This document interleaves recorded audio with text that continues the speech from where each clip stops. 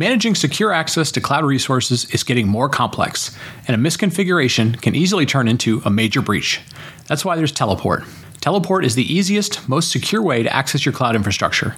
The open source Teleport Access Plane consolidates everything you need for secure access to your Windows and Linux servers, Kubernetes clusters, databases, and internal applications like AWS Management Console, Jenkins, GitLab, Grafana, and much more.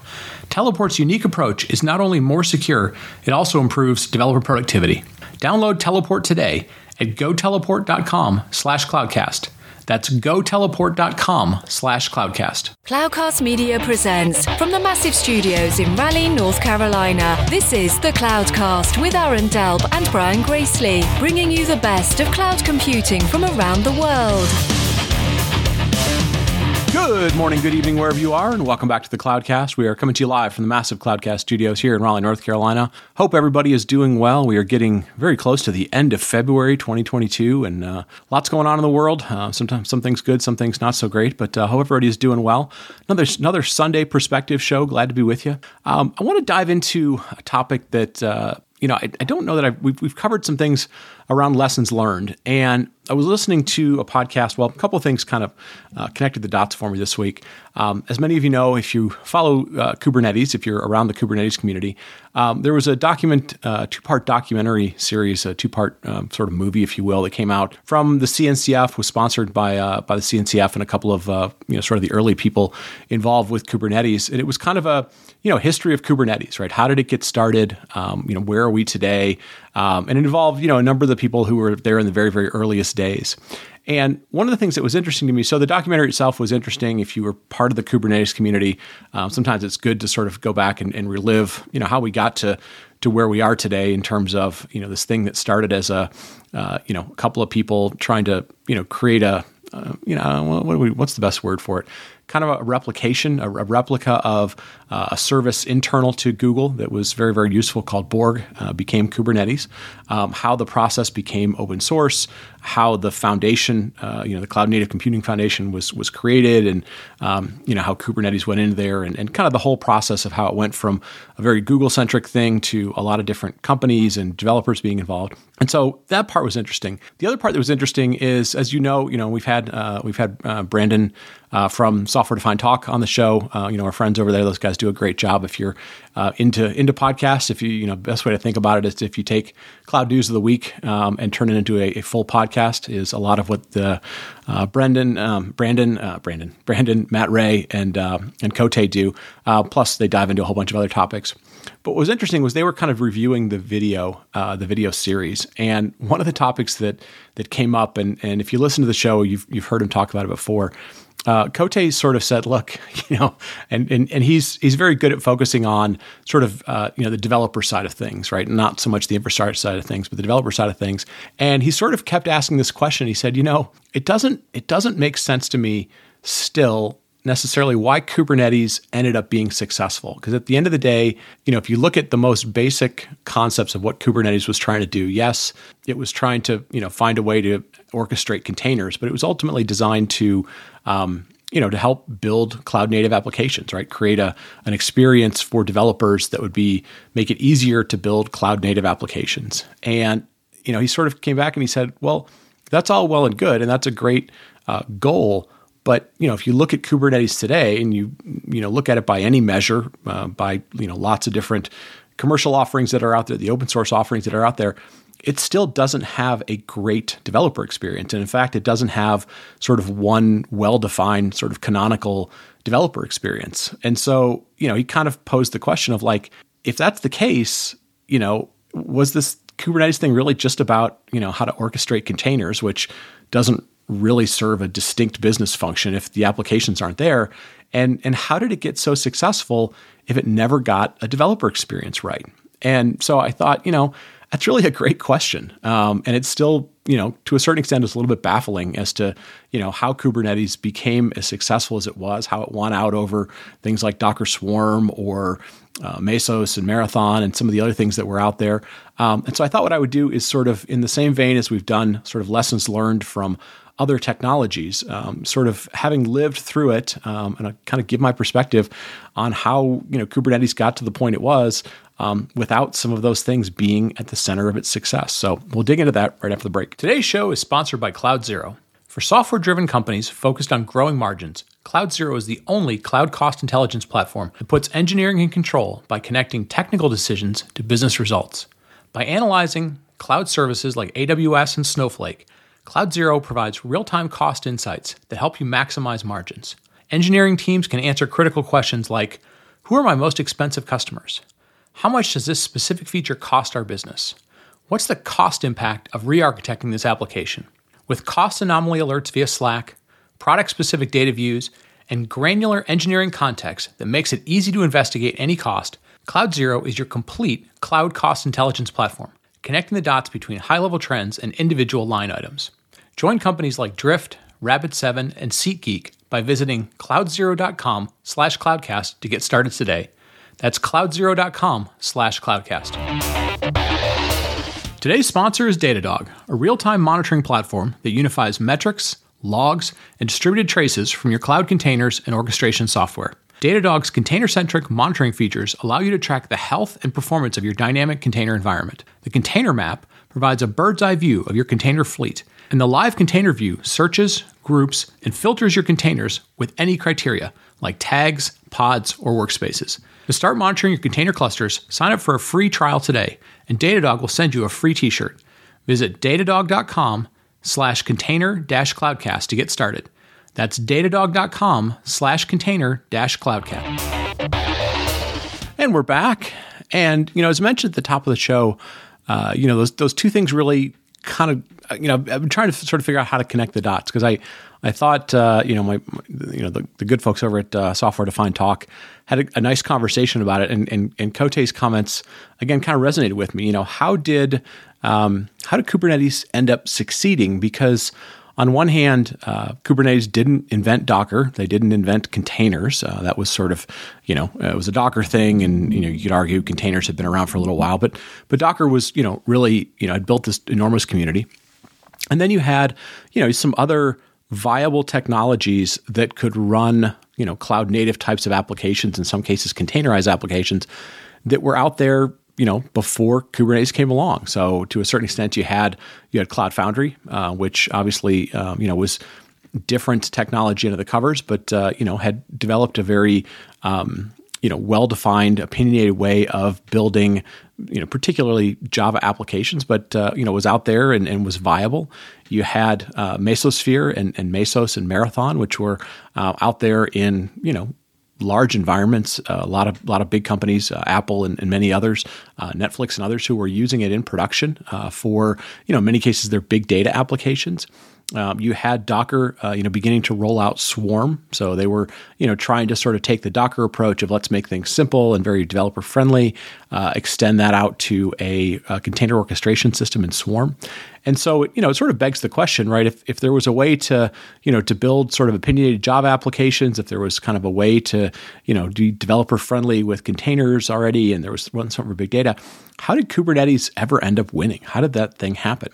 And, I wrote the thing, and I'm going to kind of walk through my thought process, but I wrote a thing, on one of the Slack channels that I follow, kind of how I think it happened. And again, people can have differing opinions. I think, in general, this is sort of what happened in the market. But again, some of my viewpoint may end up being biased by having worked, in this space, but was working with a specific product. But anyways, I think the first thing that came to mind was, Mesos, Cloud Foundry, and Swarm, to a certain extent, not completely, but to a certain extent, were all more or less sort of single vendor dominated open source projects, right? Mesosphere essentially dominated Mesos project, although again, there were people like Apple and Netflix and others. They weren't huge contributors to the project; they were users.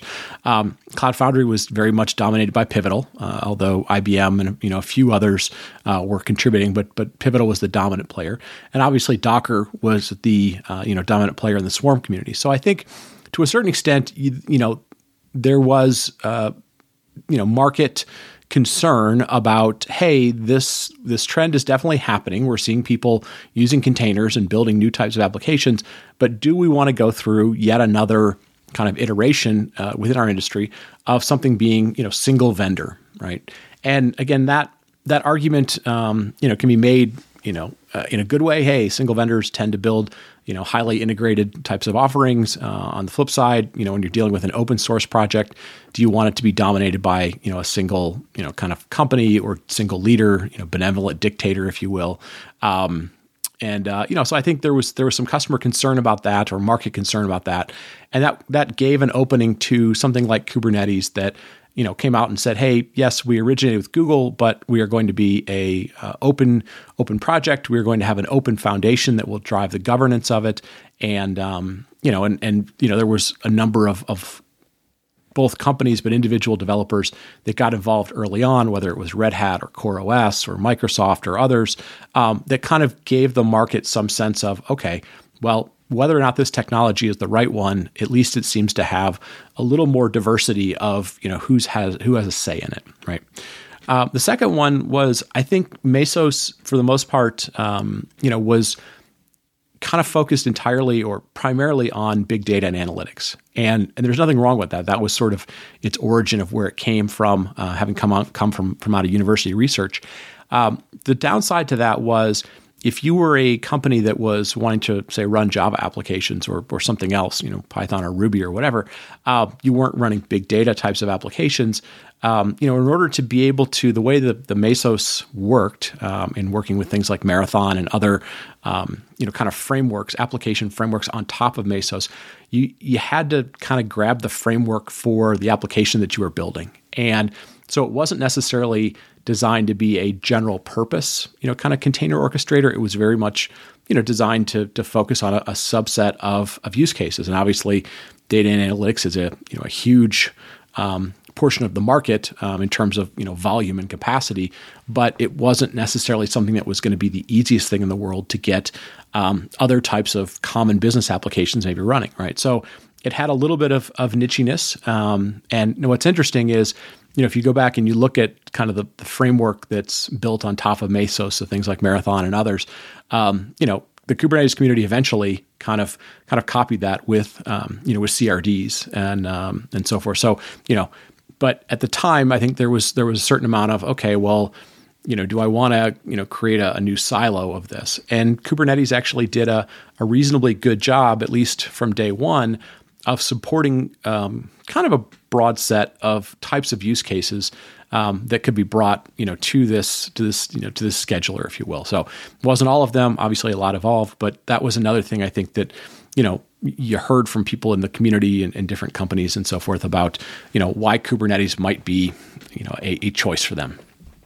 The third thing was Swarm was interesting technology. It was, very embedded in the sort of Docker experience, Docker desktop experience, and so forth. But it wasn't terribly scalable, right? The original version of it was very peer-to-peer, and then they had to sort of rewrite it and build it in a more scalable way.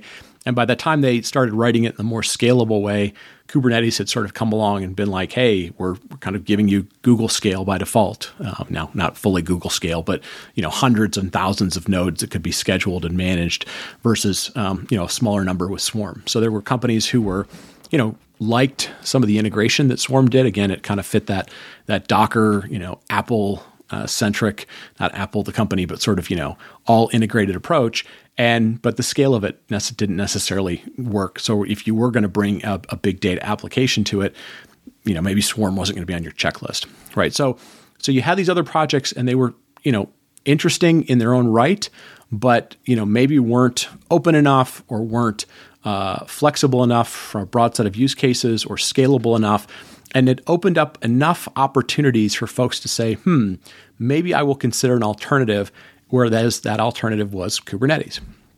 Now, the other thing, so Kubernetes comes along and it's sort of this good enough platform. It's not dominated by a single vendor, and it has some flexibility. And there's an interesting sort of Hacker News article that came out not too long ago, kind of after the documentary came out.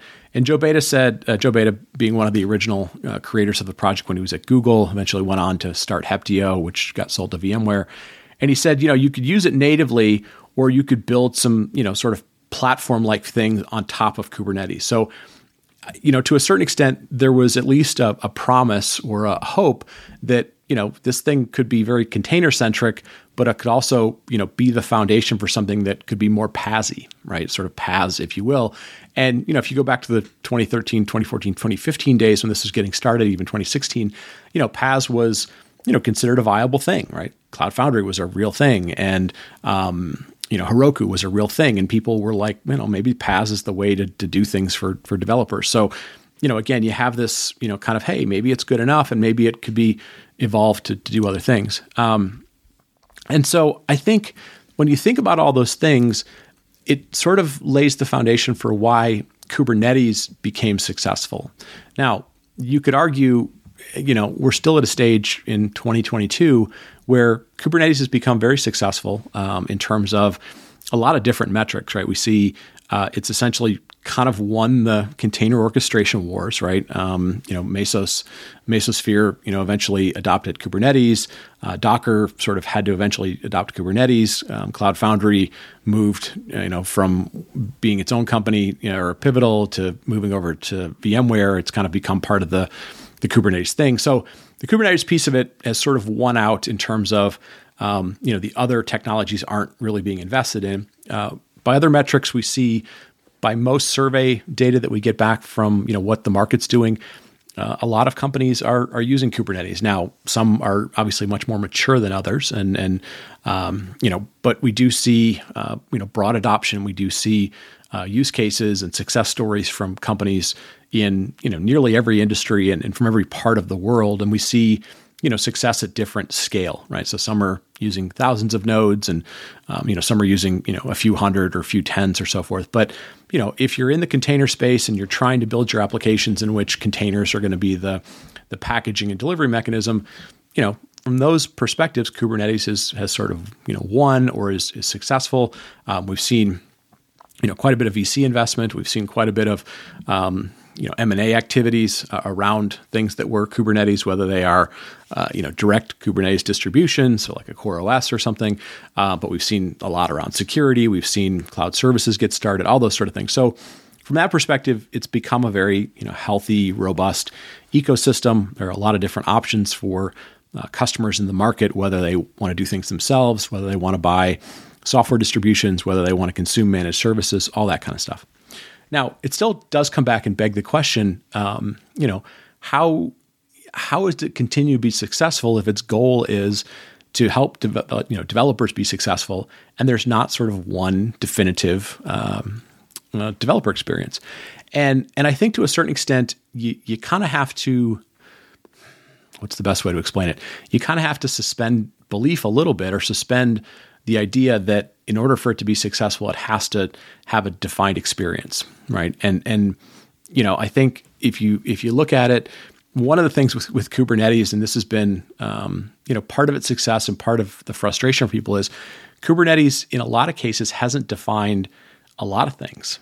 They've sort of allowed the market to, or the community around it to try different stuff, right? There are multiple installers for how Kubernetes works. There are multiple ways, it's kind of narrowed down, but multiple ways to, do networking, to do storage, to do, bring a service mesh to it, or other things like that. So, part of the success of Kubernetes has been that, it didn't fall into the trap that happens with PaaS platforms, in which, it's good enough until it's not good enough, and then you get frustrated and you start over.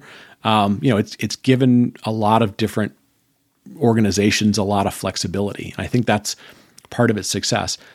It does beg the question of, will there ever be kind of a canonical, not from the company canonical, but kind of a, well-defined or a well-opinionated or a well-adopted, way of building on Kubernetes that's not YAML? And, I think the answer to that is probably maybe, right? We may see, certain companies kind of push an approach. I mean, we've seen things like Helm, we've seen operators, VMware now has, Tanzu application platform, which, kind of brings some of the Cloud Foundry-like opinionation, kind of PaaS-like opinionation to it.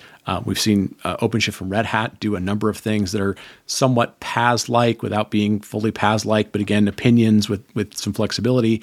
And then we've seen, a lot of companies that are building, different types of tooling, and we've talked about that on previous shows. So, I think that the hardest thing, as I've had listened to Cote on a number of episodes of SDT and another number of shows, I think he had kind of come from the perspective of, hey, I'm working on Cloud Foundry. We've seen success with sort of an opinionated thing. The other approach doesn't make sense for me. And I think the only way to sort of logically make sense of it is it's okay that there's not a lot of opinionation, right? The other underlying aspects of Kubernetes kind of won the day, and it still leaves the door open for somebody or multiple people, multiple companies, multiple offerings to come in and be that definitive, developer experience. And I think the other thing that sometimes is confusing about this, and again, I don't know it for complete fact, but I know from having talked to a lot of companies, the idea of saying what's the developer experience does limit things a little bit. And here, let me give you an example. So, in the case of, back in the PaaS days, again, any PaaS, they always were somewhat opinionated, but then they were also somewhat opinionated for a distinct, oftentimes language set or framework, right? So, it could be around Spring Boot, it could be around Ruby, it could be around Python, it could be around whatever. And I think at least what I've seen in the marketplace and having talked to a lot of different, implementers of this stuff, the problem that people have is that there is no one developer experience because, there's going to be developers that use different tools, that use different languages and different frameworks. So you almost have to think about, if I want to build a great developer experience, and if Kubernetes happens to be under the covers, what am I doing it for? And if you're trying to do it for, let's say, Java applications, that's fine. You can probably be really successful doing that with a certain approach. But there's also the flip side of that, which is you're probably not going to be terribly successful trying to take that exact same approach and saying, well, data scientist with your, Python and Jupyter notebooks and, TensorFlow or whatever else you're doing, that's probably not going to exactly work. And if I try and force that Java-centric opinion on you, you're going to likely go, well, I don't want to use your platform because it doesn't allow me to do what I want. And so maybe the answer to this, will there be a great Kubernetes experience, is going to be, can you build a great experience for a certain language or a certain framework or a certain whatever, but do it in a way that, in essence, it becomes kind of a modular plugin, similar to the way that Kubernetes today does CSI and CNI for container network interface or container storage interface. Maybe there needs to be sort of like a, and again, this is just spitballing ideas, but like a CDI, a container developer interface, in which case, a VMware could plug in the Tanzu approach that is, Java-centric or Spring-centric, and then it could live right next to somebody who goes, hey, I built an approach that is, data science specific, or I built one that is, around a certain framework and stack, or it's, mobile-centric or something. Maybe that's the approach. I don't know that we necessarily need a container developer interface the way that we did for networking that has, sort of specific things. But maybe that's the mindset that kind of has to happen of, Kubernetes is a platform that was designed to be the framework or the foundation for then building subsequent higher level frameworks.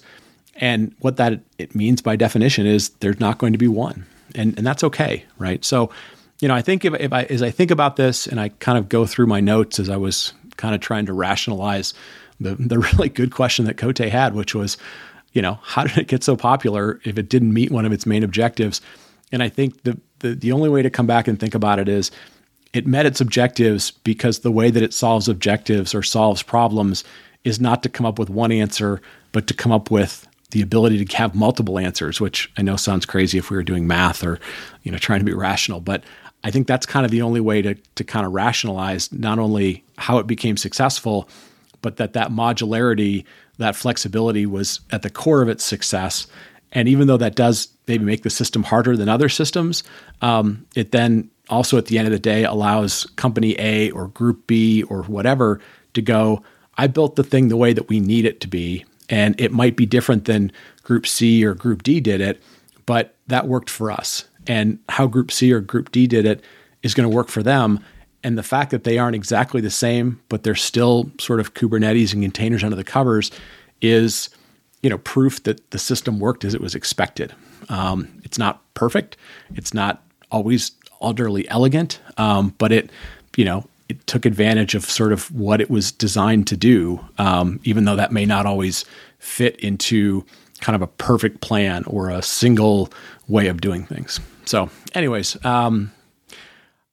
that's kind of how I rationalized it. That's kind of how I got myself to the point of going, it is where it is in the market. And if you look at how it's used in the market, that's kind of how it is. So, I'd love to hear other people who are living in the, Kubernetes community or implementing things on Kubernetes, sort of why you chose it and, what you do with it. We'd love to kind of get your feedback on stuff. If you want to come on and talk about it, we'd love to hear it. But, from a perspective, Sunday perspective, if you will, that was kind of how I rationalized my way of thinking through, okay, how do we get to this point, given all the different things that were both impedances to Kubernetes success and other things that may need to evolve over time. So with that, I'm going to wrap it up. Thanks to everybody for listening. Thanks for, as always, listening to the Sunday Perspective Show. I've gotten a lot of really nice feedback about folks saying, we love the interview shows, but it's nice to have a change of pace and to dive into some of these topics and just sort of have some opinion. So continue to enjoy doing them. Thanks as always for listening. Thanks for giving us feedback. We've gotten lots of feedback. We appreciate the 5 stars. It always helps us move up some of the rankings, which means that sometimes new people are going to find the show, which helps us grow the community. So any chance you get to give us feedback, especially if it's 5 stars, not only does it, strokes our ego a little bit, but more importantly, it just makes the show more visible and that helps us grow the community. And that helps us, teach some people and share some knowledge and so forth. So you're doing good any chance you do in giving us that feedback. So I'm going to wrap it up and we'll talk to you next week. Thank you for listening to The Cloudcast. Please visit thecloudcast.net to find more shows, show notes, videos, and everything social media.